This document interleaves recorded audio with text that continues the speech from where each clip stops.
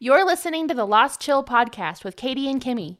For years now, I have had the pleasure of listening to the wit, banter, and pure joy from these two, and now I invite you to share in the delight of listening to them discuss the books they're currently reading. Whether you are a fellow dedicated bibliophile or simply wish you had more time to read, you will love hearing the insight and discussions around the stories they dive into. So grab a cup of coffee or pour a glass of wine and let's jump on in. Katie and Kimmy, take it away.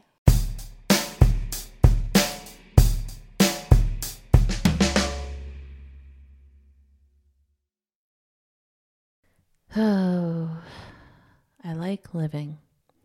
I have sometimes been wildly, despairingly, acutely miserable, racked with sorrow, but through it all, I still know quite certainly that just to be alive is a grand thing.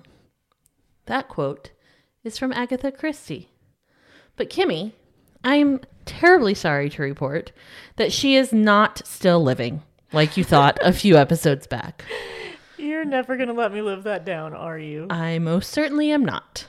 Okay, she is clearly hanging out with Tupac or something because I still see people posting newly published stuff by her. I don't know if it's re-releases or what, but I've sent you screenshots of this that people are like, happy pub day to this Agatha Christie book. And I'm like, what? So I've sent you that. It happens. And so that's why I thought she was maybe still churning them out. I didn't know anything about her at all. So don't even with me. Do not even. But anyway, since then, we have both learned a lot about Mrs. Christie. I mean... But before we get to that... Yeah, we'll get there later. Let's dive in. What else have you been reading? I am still trudging through the Throne of Glass series still.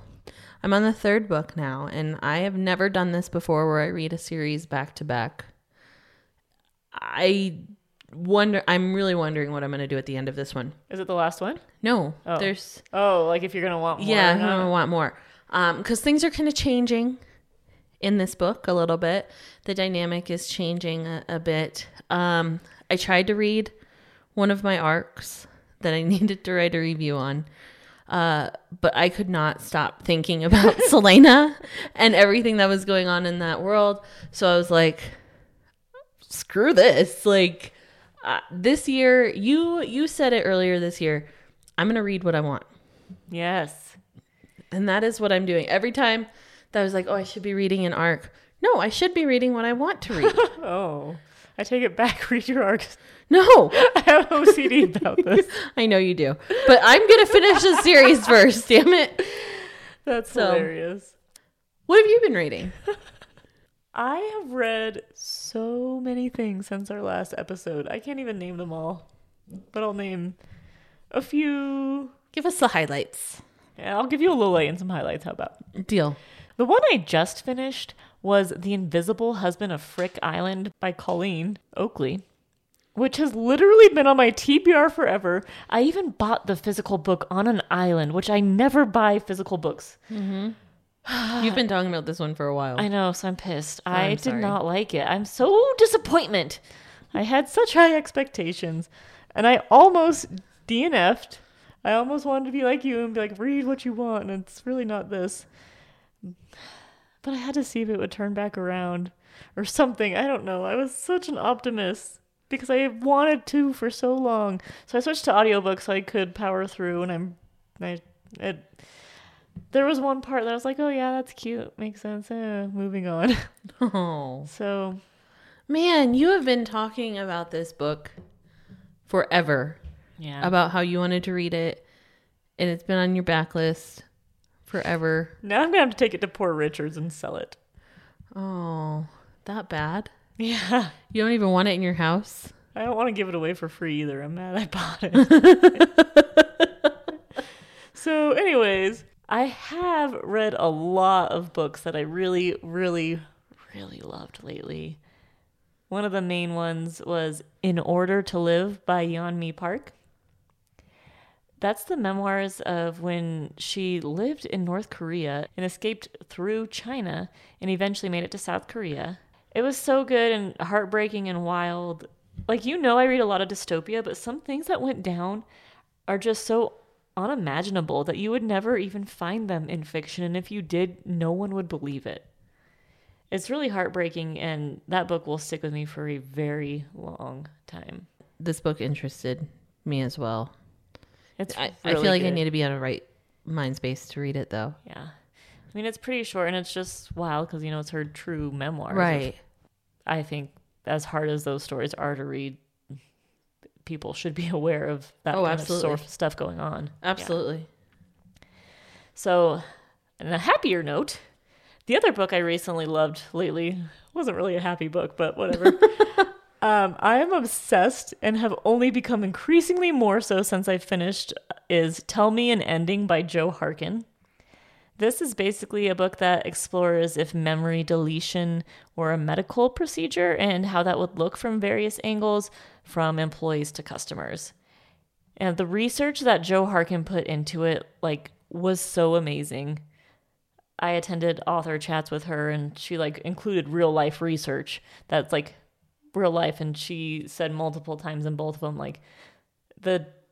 the technology or how to do this is real. We can delete memories in rats, but it hasn't happened with humans yet because of the ethics of it. And you can't ask a rat how the experience went for them, but they can do it. Wow. And so she just wove all that seamlessly into real researches, real history of all these things that. Does she have a science background? I don't think so. Okay. I was just curious. She just likes memory stuff like me. Oh, okay. I don't know. Cool. So I will gush over that one forever. Honestly, both of those last two I will gush over forever. Sad I read them in the same month because I don't know what to pick for a favorite. They're both year contender favorites. Wow. Oh, man, so good. Wow. So I could take up a whole episode talking about either of those books, but we already have plans for this episode. We do. So, Katie. Yeah. Remember last season when you would just always do author facts? I do. Well, I just talked for so long about some of my recent reads. Why don't you do your facts again so you could have a turn with a monologue this episode? I would love to. Oh. So grab a cup of tea real quick and check it for poison, of course, and sit back while we take a look at Agatha Christie. AC. AC lived a good long life, Kimmy, from 1890 to 1976. That was close. Okay. In that time, she wrote 66 detective novels and 14 short story collections. She had two famously reoccurring characters, Hercule Pyro.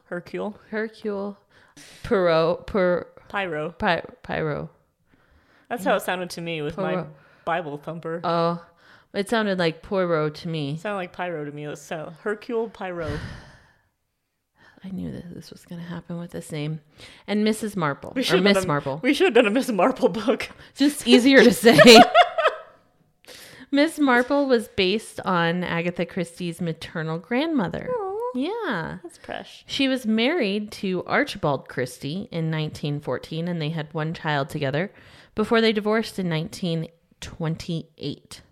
But we'll get to this husband a little bit later.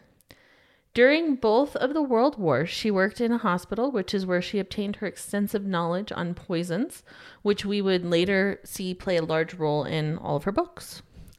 Strangely enough, in December of 1926, Agatha Christie disappeared after an argument with her lovely husband, Archie, who had just asked her for a divorce because he was in love with another woman, Nancy. This was a huge news story, and there was a reward offered to find her.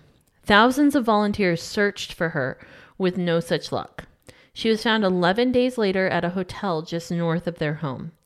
She was registered at the hotel under the name Miss Teresa Neely. Neely was the last name of Nancy, Archie's new lover. She was diagnosed with amnesia after the disappearance. Weird. Just quick, sudden 11-day onset that just goes away. I'm fine now. So weird. She divorced Archie, and he was able to marry his new lover, Nancy, 1 week after their divorce was official. Death on the Nile was written after she married her second husband, Max Mallowan, in 1930. Death on the Nile was published in 1937. Max was an archaeologist, and she would accompany him on digs, which played a part in her ideas for this book. Wow. Did she have like denial when she would be asked about her disappearance? She did. I dig it. Hopefully you got denial one too. I didn't until now. Okay. Yeah. I was like, that was a weird question. You're welcome. I didn't expect that. I got a couple more random facts about our girl AC, if you want to hear them. Duh. Okay. So when Hercule Poirot, when that guy died, he was given a full-page obituary in the New York Times. What? Spoiler alert, he dies? I guess. I don't know which book he dies in, if that's probably the last one. The last one in the series. Most likely. This one was 17. Oh, man. Death on the Nile is 17. She also didn't want any depiction of Hercule on the cover of any of her books. Did she say why? I would imagine it's to leave him up to the imagination. There was no explanation behind that. But he's French, right? He is Polish. Oh. I only assumed he was French based off the accent that my audiobook. Yes. So a lot of people ask that. Oh, I'm sorry. He is not Polish. He is Belgian. Not Belgium. That's a waffle. He is Belgian. Belgian waffle? That's also a waffle. I'm going through the whole dialogue here, folks. My apologies. He is from Belgium, the country. I'm going to keep spinning myself into a tizzy as Kimmy just judges me in horror. Anyway, we don't come up with my waffle story that my husband would bring up if he were to listen to this. That's what I was getting at. Yeah. Spinning to. Yeah. When I was on my honeymoon, I was a little drunk once and I wanted to talk about Bulgarian waffles. No, I just messed it up again. I kept talking. I thought you did that on purpose. I know. Oh, I was already thinking of it. I kept talking about Bulgarian waffles, but I knew it sounded wrong. And I was like, Bulgarian. Am I pronouncing it wrong? Why does it sound wrong? And my husband was like, I don't know what you're talking about. And yeah, so I meant Belgian waffles, but I just couldn't go there. So anyways. I had a very in-depth discussion. I don't know if it was with you or somebody else about how it's Belgian and not Belgium waffles. Or maybe it's vice versa. It's definitely not Bulgarian waffles. Or Bolivia. Oh, Bolivia. Belarus. I could keep going. Okay, go. Boston. Waffles. Anyway, enough talk about waffles. He is Belgian. She wrote 6 books under a pseudonym, Mary Westmacott, and it took 20 years for anyone to figure out it was her. Take that, Stephen King. I knew you were going to say that. Talk about all the pseudonyms. She also wrote the longest running play in history called The Mousetrap, which has been on stage since 1952. Wow. Thank you for coming to my TED Talk. This concludes my biography on Agatha Christie. That was beautiful. Thank you. Thank you. So back in the first episode of the season, we decided we were going to do an episode focusing on Agatha Christie. We decided just spur of the moment, literally in that episode, that we were going to read Death on the Nile, and also a couple of other books that are historical fiction that focuses on that strange disappearance you talked about in 1926. Those books are The Mystery of Mrs. Christie by Marie Benedict, which came out in December 2020, and The Christie Affair by Nina de Garamond. Are you French? Yes, how did you know? Oui, oui. Not Belgian? No. Oh, okay. So that one was released February 1st, 2022. I was laughing because, like I mentioned earlier, I attended a virtual author chat with Joe Harkin, the author of Tell Me an Ending, and also Rob Hart, author of The Paradox Hotel. And they had been discussing time periods they would time travel back to for a visit. And they discussed how it'd be fun to go back to like big historical mysteries, such as when Agatha Christie disappeared, Like, this is on people's minds right now. I was just cackling. Like, Okay, so like, has something happened that we missed? Why this is such a big event? maybe no one knew about it, and we all like collectively found out as well. Marie Benedict found out first, but for whatever reason, no one's read that. But That's a whole nother and then story. everyone else caught on, and now everyone's like, "Oh, that is interesting," and I think that's just maybe part of it. I don't know I don't know either, but it is interesting. that she's as popular as ever. Yeah, and she's still dead. Still. Still. So she is as popular as ever. Stuff keeps getting re-released. If you look up Death on the Nile, there's not only a million covers, but narrators, all the things.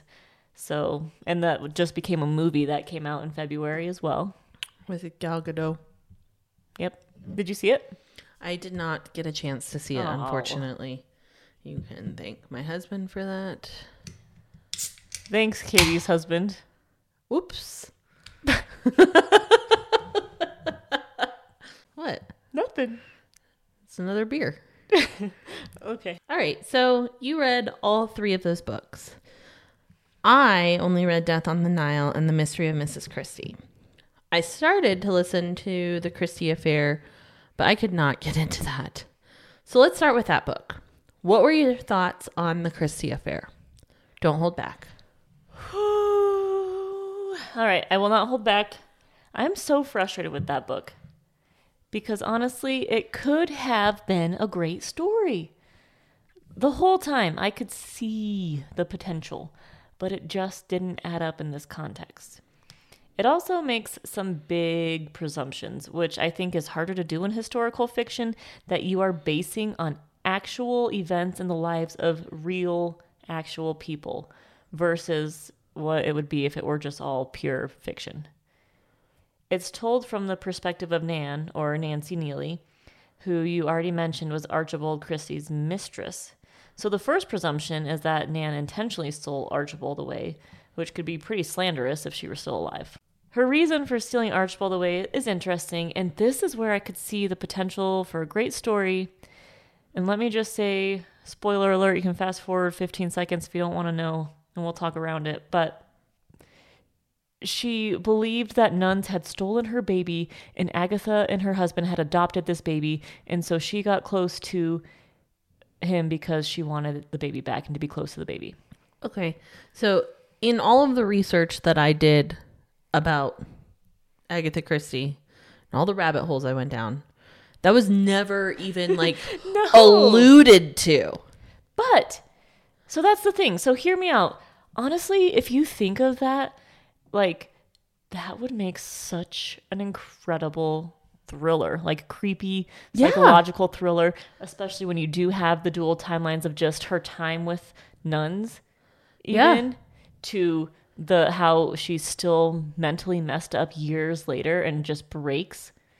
That would be an amazing thriller. Absolutely. But this was not a thriller. And so the foundation is there. But it doesn't work in the context with the Christies. It almost felt cringy, like she was using them as a cheap hook to draw in readers. And from there, it was like they had to be forced into this other random story that was unrealistic and confusing. Yeah, I absolutely see what you're saying with that.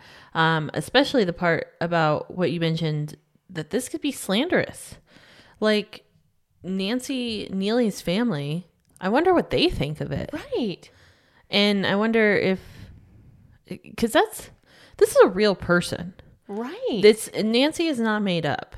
She was actually the mistress of Archibald Christie, and that is extreme To like accusations. go and put reasons and intentions behind this person's like motives is a lot.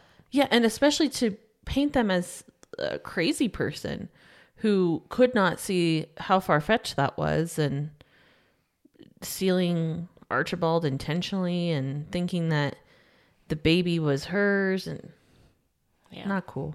Not cool. Anyway, I got about 20% through the book, and the way it was written, to me, it just seemed like it was talking in a lot of circles. The part that I read was extremely poorly done.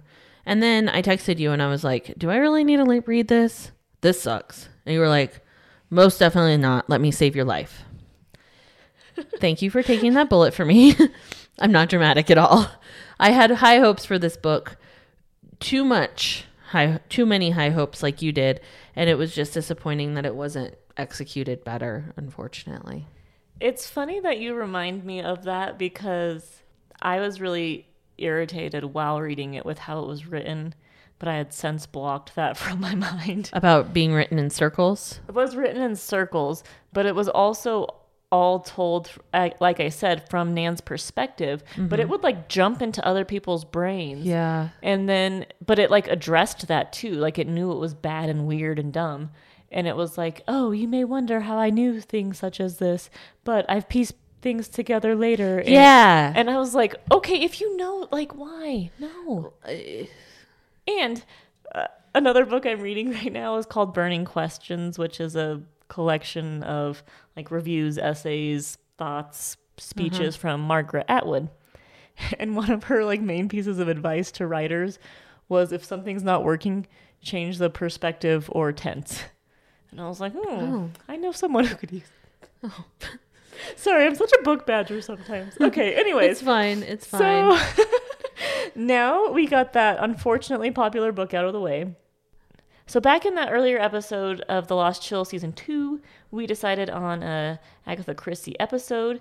As that was happening, you were hoping that AC would be your next favorite thing. Now that you have read one of her books and a historical fiction book about her disappearance, are those feelings still the same? Yes and no. So I was happy that the language was understandable, unlike that Pride and Prejudice nonsense. But but I found this book to be rather slow. I was paying attention to when the first murder took place, and it happened almost exactly at the halfway point. This irked me because there was so much buildup and setup that solving of the murders felt rushed to me. I could be a complete outlier here and could be completely off base, but this is what it felt like to me. Hercule was an interesting fella to me, though. I liked the air that he had and the minor celebrity status he held. I was really hoping that I would leave this book wanting to binge all of her other creations, but I unfortunately didn't feel that way. It was good, but not amazing. I don't like to read such books out of order. Like, we didn't necessarily need everything that happened to Hercule before, but like, I want to know how did he get such notoriety? Sure. How did he get so famous? I was curious about that, but I liked it. Reminded me of back to our movie podcast real quick. The movie Knives Out. Never even heard of it. It's fantastic. Chris Evans is in it, and James Bond. I can't think of his name right now. Oh, James Bond. The newest James Bond. Oh. Daniel Craig. There it is. Okay. Toni Collette. Like, there's a whole bunch of people in it. It's fantastic. You should watch it. I assume that movie was based off of books or ideas similar to Agatha Christie's writing, because it felt that way, that you have this established and somewhat of a minor celebrity status detective that comes in to this weird mix of people and solves the murder easily, and you get to watch the process and how it happens. So I liked that. I see what you're saying, that you wanted the backstory of him, but I don't know. That's just me. I like to know people. Yeah. When they like, I did. You want to grow with them? At least the like one Easter egg I caught, because there was like an obvious one. Maybe there were more. But when he was like, oh, that murder on a train I saw. Yeah. And I was like, I heard about that one. And now, but there was also a spoiler too, if you did read them out of order. Yeah. It's okay. I don't think it is.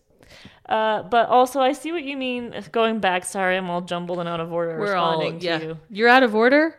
And the book like, is out of order? Call me Una. Oh, and the book.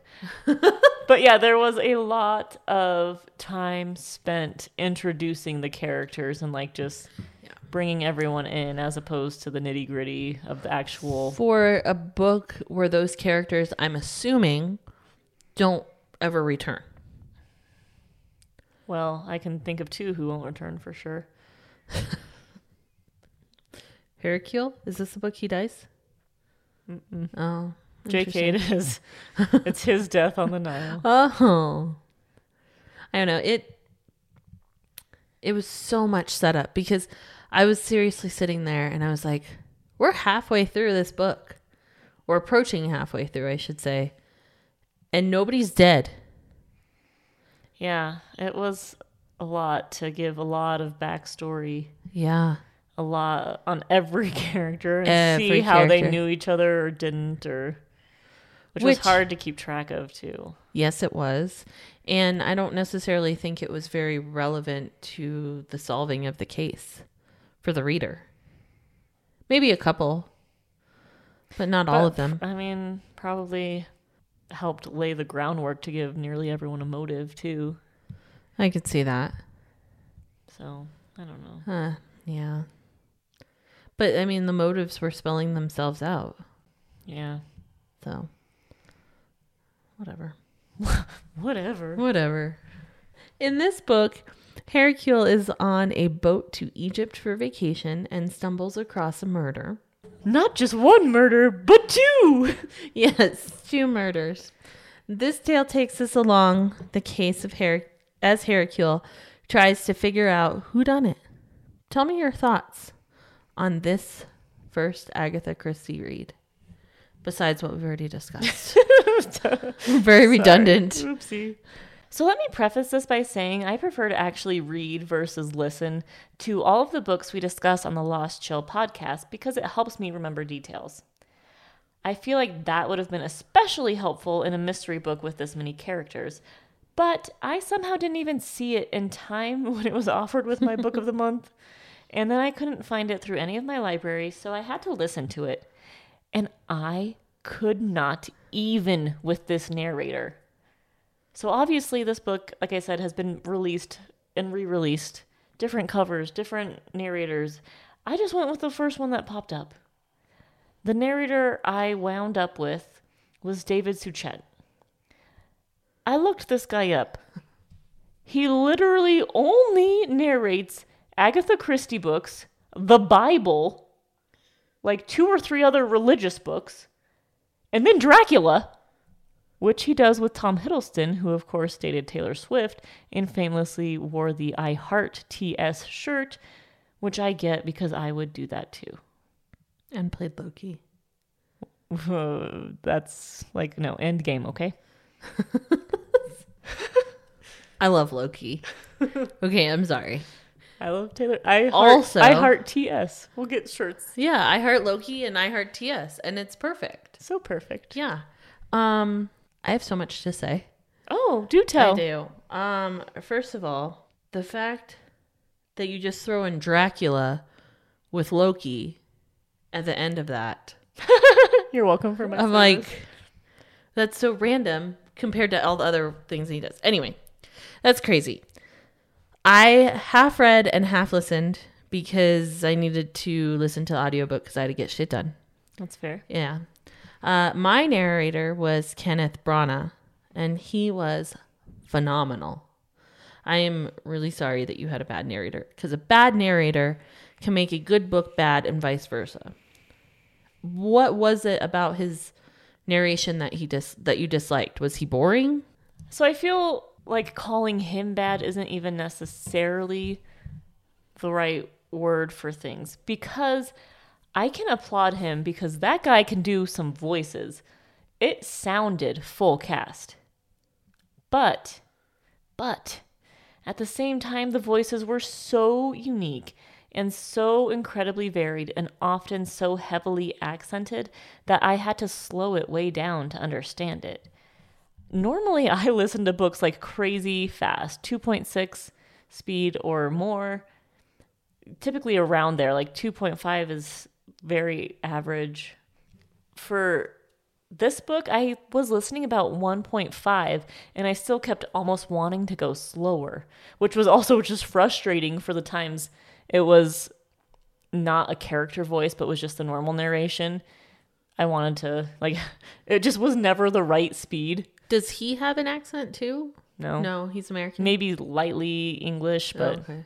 Not hard to understand. But so I could barely understand Hercule ever. even when it was slowed down. And a few other characters too, I could barely understand. But whenever someone like murmured or whispered, he would drop his voice so low, so then I couldn't even hear it. So, I don't know. It was just those combinations of like, I couldn't get a good speed, I couldn't get a good volume, and so that was incredibly frustrating. Yeah. And I don't even know if that's something to put on him, because like I said, he is talented and can do a lot. And so I don't know if it was just poor production. Oh, okay. You know what I mean? Yeah, I do. I totally understand what you're saying with the accents, because my narrator was great with the accents as well. Sounded like full cast too, but I had to slow it down as well, because it's like, what did he just say? What? Which is frustrating when it's the main detective and you're like, probably this is important. Right. Probably this is going to be connected to something later on in the book. So I get it. It's frustrating AF. I'm still trying to figure out why he's so niche, though. Right? I was so good. And it's like not even just, it's like multiple Bible things, and not like multiple Bible books. It's not like Matthew and John and James. It's like the Bible, the Bible, the Bible. I don't even know. So, like different Versions? I don't know if it's like New King James and Old King James, and like, I don't know. It was weird. Like, it's just, I don't know why either. it's just a very odd set of titles to have on your resume. People love what they love. I don't know. So I was hoping that part of me not being able to get into this book was from that poor listening experience. How did it end up going for you when you did physically actually read it? Yeah, both reading and listening went really well for me. I thought that it was enjoyable. But like I said earlier, it just wasn't outstanding. And I was just really hoping for outstanding. With this one, because I did both reading and listening, I didn't really prefer one over the other. Both were enjoyable. So I'm not in any rush to read any Agatha Christie books. But I was able to find a used copy of The Murder on the Orient Express, which was spoiler alerted for me. And You just know where one piece of evidence is hidden. yeah, That's it. yeah, it's fine. So I will probably still read that one for sure, because I already have it eventually. That's another Hercule book as well. So I would also like to read a Miss Marple book to see how they compare. And The Murder on the Orient Express will probably be on my backlisted book lists a few years from now, if I'm really being honest here. It'll be like, I need to read this. That's funny. I could probably go Mrs. Marple for my next try. A part of me wants to read like her highest rated book, but then also not, because I'm like, if I like that, but I know everything else is worse from there. Yeah. It's hard. It's hard to choose which direction you want to go with without having to read the entire 66 books. Right. So, I mean, David Suchet did it, but Yeah, he did. maybe some other people. Yeah. So. It's not high on my list, but it's not off the table either. Yeah. I definitely want to read a Miss Marple book, especially after finding out that it was based on her grandmother. I think that's kind of cute. Just kind of see how that relates. And I wonder who Hercule was based off of. Probably like whoever she spent those 11 days with. Well, unfortunately, the book started before then, so Aww. the series, I should say. And so Agatha Christie had a goal of writing a mystery book that no one could solve. I personally love trying to guess a whodunit before it's revealed. Did you figure out whodunit before it was revealed? First of all, I do have to ask, did you actually read that elsewhere while researching her, or is it from... I remember seeing that in the Mystery of Mrs. Christie, and I do remember she wrote a lot in the afterword about how her sister helped challenge her, but I don't remember if that was a super specific goal she brought into the book. Yeah, I did read it elsewhere. I think it was on agathachristie.com, if I remember correctly. I would have to look it up. Oh. I went down a lot of rabbit holes, like a lot. Okay. It was fun. It was fun learning about her, though. Oh, I love me a good rabbit hole. Yeah, because it's like I knew nothing about her other than she wrote all these books. I mean, just like the rest of the world, I just found out that she disappeared for 11 days. Surprise. Yeah. And it's fascinating. It is. Because who does that? It's just like, it's amnesia. It's okay. See you later. Nothing to see here. Oh man. So we'll maybe get to that a little later. Yeah, maybe. Well, to answer your question though about if I could guess this whodunit. Yeah. I suspected correctly, but also it did ebb and flow. I feel like Agatha did a great job of casting suspicion on everyone, or at least giving them a motive. Not to mention that in addition to that, numerous people were guilty of something, even if it wasn't murder, which really muddied the waters, so to speak. That's another Nile joke. Yeah. Okay. I just want to make sure. I got that one. Just denial went over my head. That was the best one. So did you crack the case before all was revealed? Yes and no. Like, I was kind of with you. Like, everybody had a motive to do this. So I was suspicious of everyone. Oh. I don't know why I didn't wait. Cheers. Cheers. So she did a really great job, like you said, of kind of putting all of these red herrings throughout the boat. And I suspected that's whodunit, but I wasn't 100% sure until it was revealed. It seemed too easy. That's why I always shoot myself in the foot. Because you don't want to, because you can't pick the easy answer. I can't pick the easy answer. I'm like, it has to be more complex than that. There has to be something that I'm missing. So basically what she did is like drew things in a straight line. Did the herrings, and you wanted the twist, but you didn't get it. Okay. Didn't get it. And I was like, this can't be it. But it was. Okay. Do you think it's truly possible to write a mystery where the reader is unable to solve it? I mean, the author is in control of what information they're feeding you. So I always keep that in mind when I'm trying to decipher who the suspect is. But that's also part of the fun, though. What are your thoughts on that? So to say that no reader could solve it is probably impossible, versus most readers can't solve this. Sure. Also, I kind of view it like a game of Clue. While in Clue, you're trying to figure out the perpetrator, the weapon, and the setting. In most books, you're trying to figure out the perpetrator, the how, and the why. So furthermore, I think it's pretty hard to write a book that absolutely no reader could guess the perp, because statistically speaking, someone could just guess the right answer looking at a list of characters. But it's the other aspects that could be harder to figure out. Yeah, I agree as well. The red herrings thrown in from time to time alone, with the writer controlling how much information the reader gets. You could think you have the suspect nailed down from the start of the book, but then you don't, because it's Steve from IT that's never even been mentioned in the book up until now. I'm so glad you said IT, because I really thought you were going to start referencing Stephen King and say it. And I haven't read it, so I don't know if Steve's a character or not. Oh, and I was no. like, what? This got really weird. No, Steve from IT. You don't know him? No, strange. He usually brings the tuna sandwich and leaves it out, and it kind of gets a little gosh, stinky. That guy. Yeah. That's funny. So you also said that you guessed it, but it was easy. Did you guess then the two perps? No, Okay. I did not. Did you? No. Yeah, that was a little bit... Better. Yeah, that was a little bit better. Yeah. I will say that. So we have talked so much about what defines a classic, and Agatha Christie's work is definitely in that realm. Today's modern mystery writers are typically divided even further by subgenre, I would say. You have authors like Lucy Foley and Alice Feeney in twisty, more domestic type thrillers.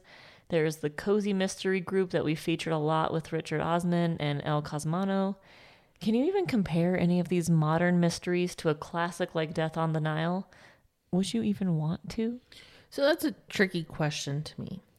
I think it's more appropriate to compare Agatha Christie to these types of authors as opposed to other classic writers like Charles Dickens or my favorite, Jane Austen. She's not my favorite, for the record. Why? She wrote your favorite character ever. I think... Okay, never mind. What? No, go ahead. Speaking of your favorite character ever, I just listened to Under One Ruth, and I am Ruth. Under One Ruth is a really, really sleazy off-Broadway version of this book. Under One Ruth.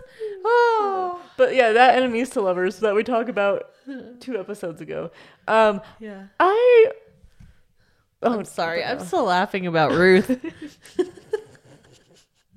I was shocked you didn't like that. I thought it was a well done Enemies to Lovers. I still haven't finished it. Oh. I'm like halfway through. It's only like super short. Well, yeah, it's predictable. It's a yeah, I read it novella. all today. Yeah. Listened yeah. to it. Super short. Yeah, it's predictable, but I also found it funny that you like blamed this one random sentence that made it predictable, like it was foreshadowing, when the prologue was literally them hooking up in the kitchen. Like, that wasn't enough spoiler for you. I mean, if you look at it that way. I didn't look at it that way. Okay. I mean, it's it's like what you were saying earlier about where you're being told, like, I know that's weird, but whatever. So, yeah, sorry, I didn't mean to do that, but when we talk about Mr. Darcy, my mind goes Enemies to Lovers, and you and I had recently discussed that, and I just finished it, so sorry for the tangent. Back to classics talk. Meanwhile, check out Under One Ruth on Pornhub. Please don't. Oh, dear. Oh, that was still my favorite episode. Tongue, you. Go check it out. It's Do it. The Love Hypothesis by Ellie Hazelwood. A couple episodes back. Don't listen to it around children. Anyway, back to Agatha Christie. So I think that if we're going to compare her work to those writers like Jane Austen and Charles Dickens, those classical writers, it gets pretty tricky because it's apples and oranges. At least with this group of modern day authors, it is the same genre, but still slightly difficult to compare. I honestly don't think I would even want to compare them. I honestly don't know if I would want to compare any classics either, because they were written in such different times that references, procedures, and so many other things are completely different. What are your thoughts on this? Or are you still thinking about Ruth? Jesus. That was a good one. So, the way you worded things honestly took my mind away from straight up comparisons and brought my mind back to the problem with ratings. Oh. Because in the same note is a 5-star read the same all the way across the board. That is a fair point. Like, say, like, we loved The Love Hypothesis. 5-star read for us. Is a 5-star romance comparable to a 5-star heartbreaking historical fiction? Is it comparable to your favorite Stephen King novel? And so I do think that things are better compared, like staying in genre. I have started rating things a little more, somewhat with intention. Sometimes I'm a little crazy, but it's fine. But I think that it makes a big difference to consider it as compared to books within that genre versus books all across the world and that sort of thing. If that makes sense. It does. So while you were explaining all of that, I was looking up all of the ratings for all 3 books that we are talking about in this episode. Death on the Nile is the highest rated out of all 3 of the books. And it's rated at 4.12 on Goodreads as of today. Mystery of Mrs. Christie is 3.73. And then The Christie Affair is actually a little bit higher at 3.82. Oh, man. So, I mean, these books are all very similar in ratings. We're talking about not very many points difference. Right. Yeah. But can you really compare All 3 of those? No. And they aren't close in my head. No. At all. No. So it's just so subjective. It's hard It to is. compare books, and I don't even remember. I think we briefly touched on it. We probably could have done a little more in the debut author versus established author episode. But it's kind of a pet peeve of mine, but I can't help but do it sometimes when there is a debut author and people are like, oh, for people who love this book, and like instantly compare it before you even read it. Yeah. So you're automatically thinking of that book while you're reading it. Right, yeah. And you're like, this isn't like that book at all. Or this is exactly like it. And it sort of already paints that picture for you. Yeah. So, I don't know. It's very tricky. It is tricky. But I mean, the reason that I think that this is important to talk about is mainly because you lump all of these books, you lump all of Charles Dickens' works and all of Jane Austen's works and all of Agatha Christie's works into this one genre of classics. Yeah, classics is too broad. Yeah. So it's like when a person says, I love classics, what does that mean? Okay, so you like 1984? Or you like Death on the Nile? Or you like Pride and Prejudice? Those 3 books are light years apart. You don't see the clear parallels between Pride and Prejudice and 1984? The rats. It was Mr. Darcy. Oh, it was Mrs. Darcy? Oopsie. I mean, that's why I get so hung up on the classics, because I'm like, typically they're not my thing, as we've talked about before, but it's like, I want a definition for classics. Just and there isn't calm one. down. Doesn't have to be. Define the relationship. Read shit in order and then reread it. No. And, No. So the other thing too, though, that I just said a few minutes ago was I feel like it's best and not even comparable in the same broad genre. I'm a big lover of the subgenre. Sure. All day long, because I honestly would not compare El Cosmano or Richard Osman with the Thursday Murder Club to Alice Feeney, Rock, Paper, Scissors, or Lewis Foley in the Guest List. Those are like worlds apart, even though they're all technically mysteries. Yeah. No, you're right. You're absolutely right. And that's why I think that even myself, obviously, since I'm saying here, I want a definition, but like we get so Define me. Define our relationship.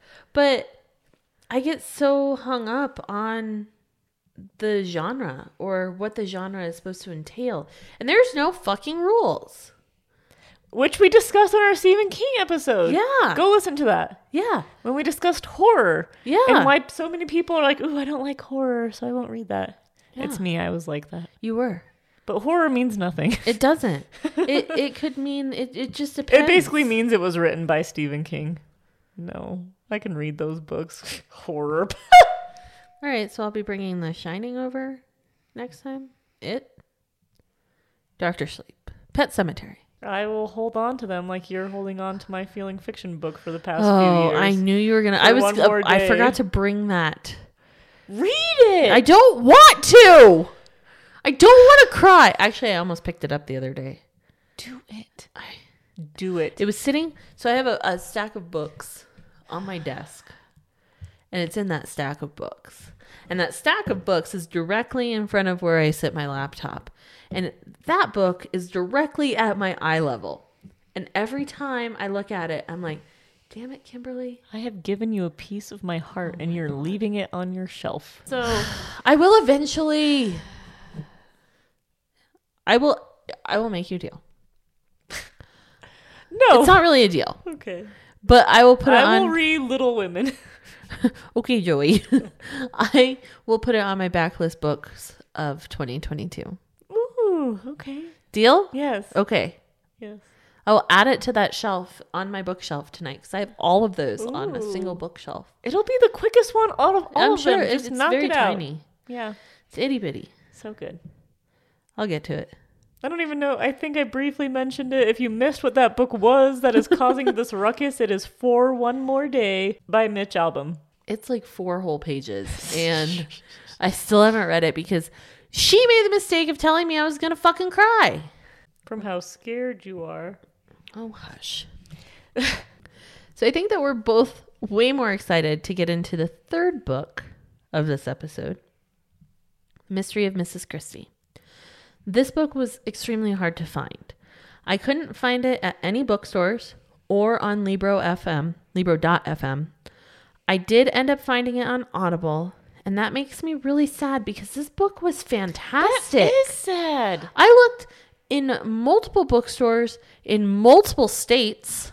I checked multiple libraries. Yeah. And I could not find it anywhere. I found it at the library. Did you? I wanted to listen to it.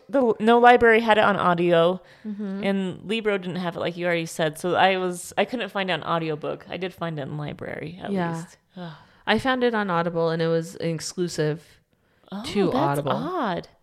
Yeah. Huh. So this book is a historical fiction piece based on factual information. AKA historical fiction. But I wanted to like really spell it out. That's what I do. They can infer. His fic in the heezy with the AC. I'm done now. The plot revolved around Agatha Christie's disappearance, but it had a dual timeline that worked up from when Agatha Christie met Archie until they eventually found her with her amnesia in a hotel under a different name. I want to literally, that's like literally and not millennial literally. Like I literally want to hear all of your thoughts on this book. Oh my God. I love this book so much. So much. It had so many great lines. I loved how it was done because you just mentioned the dual timeline perspective, but it was also, to be more specific, it was Agatha's perspective when she was meeting Archie, and then it was Archie's perspective when she disappeared. And so they were like you knew where they both were going to a degree. Like, it was fantastic. Yeah, it was just so well done. It like built the tension so well to like see the start and the end of a relationship from from opposite perspectives. Oh man, we should reach out to her. Okay, she's really big though. That's why I'm surprised this book isn't. I don't know anything about her.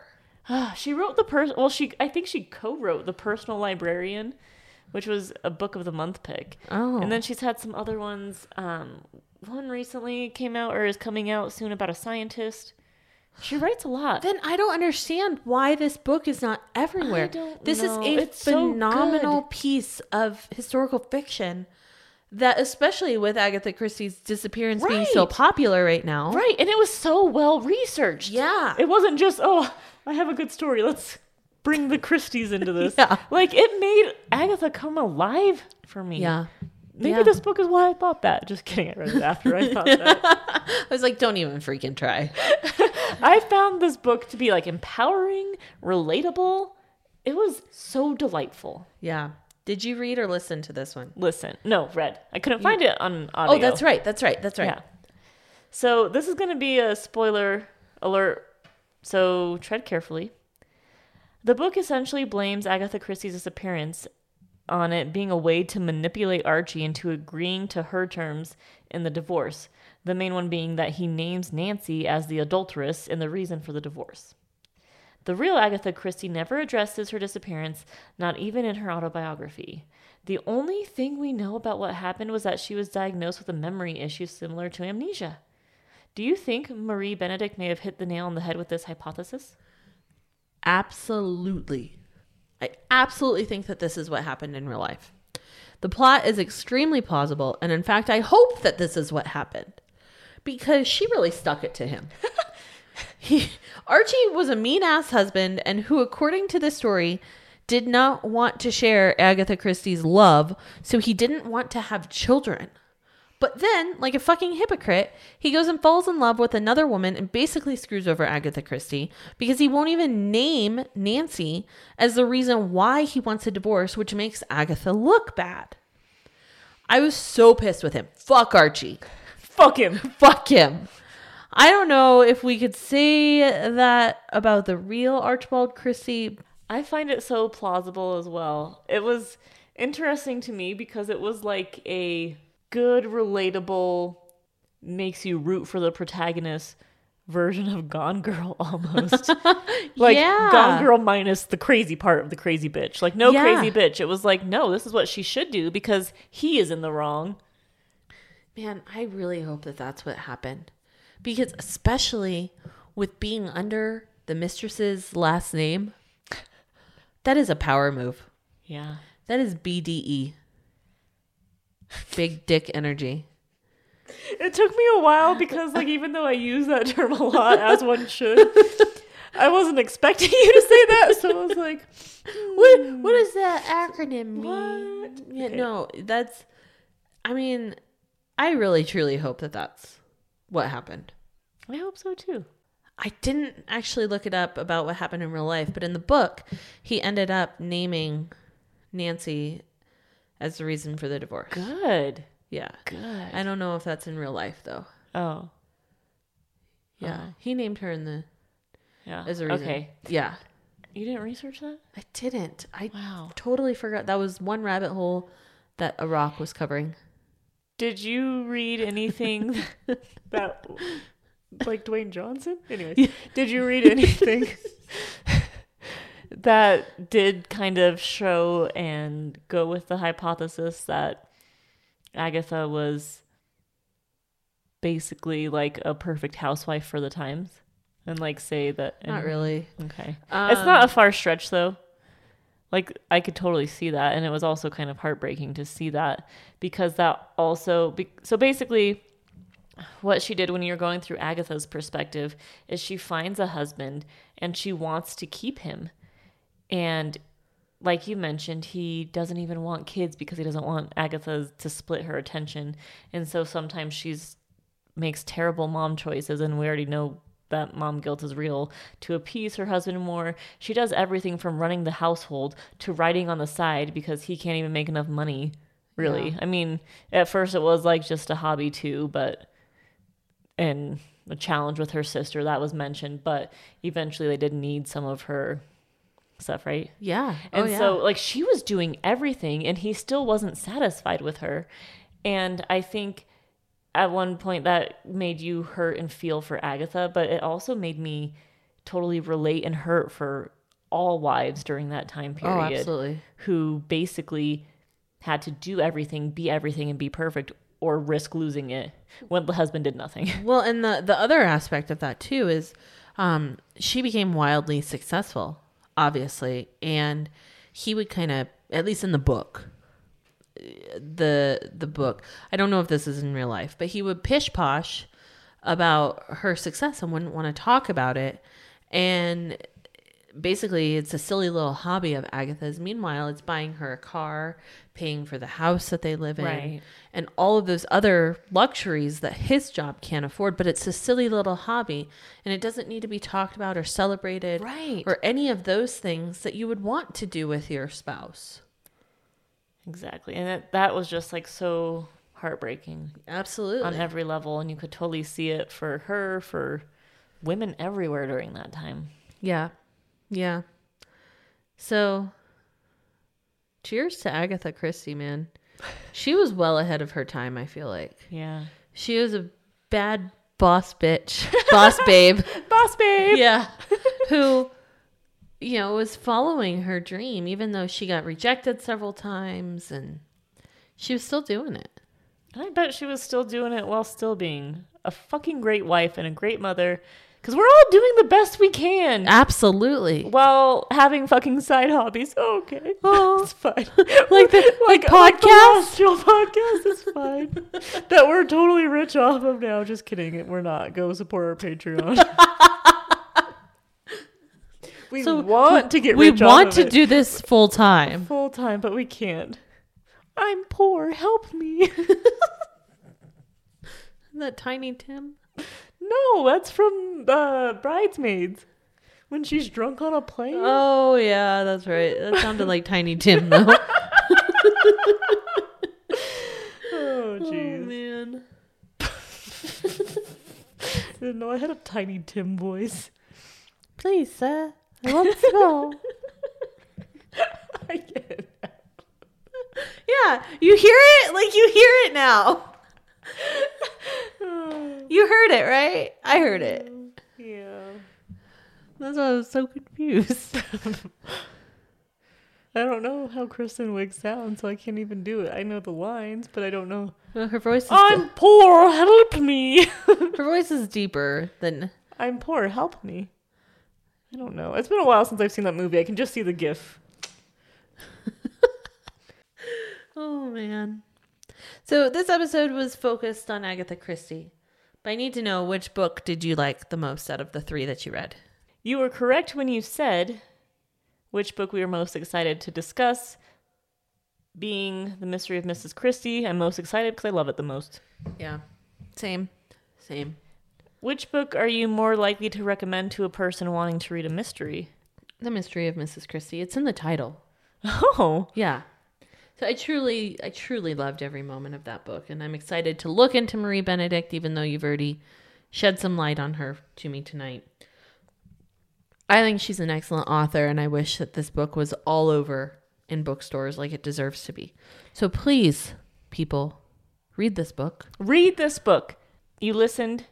Did they have the author's note or... No. Okay. So she had mentioned a bit about how intimidated she was to write about Agatha Christie, because she said what she typically likes to do and is known for is to find like super obscure women who changed history and like super impacted it. Okay. And like just bring knowledge to their stories and background. And because Agatha Christie is not a woman who was ever on the peripheral, right, is why she was intimidated. Like this is a super well-known woman who's super notorious, well-known for so much. So that's why she was intimidated by it. And I found that interesting. I like that. She has a shit ton of books. Wow. It looks like there's one about Carnegie's maid. That's the author of one of them. So I can't wait to like dive into more of her work. I think that she did an excellent job on this book. Extremely impressed. I truly wish that this was more popular than I do too. Than others. And I'll leave it at that. We hope that you enjoyed this week's episode of the Lost Chill podcast. Please help our podcast reach more listeners by subscribing and leaving a review. We read every single one together and jump up and down, screaming with glee every single time. So you know we just truly appreciate it, and that is a true story, folks. It's very true. If you can't get enough of the Lost Chill podcast, check out our website, thelostchill.com, for blog posts and more fun. Also, consider becoming a Patreon supporter for exclusive content and swag. We are constantly improving and growing our offerings, so be sure to check back often. If it's additional reviews and cute puppies that you're after, follow us on Instagram at Katie's Lost Chill and at Kimmy's Lost Chill. Follow The Lost Chill as well to get all of the latest information on upcoming books to be featured, upcoming author chats, giveaways, and so much more. Thanks for tuning in. See you next time. Bye. Aww.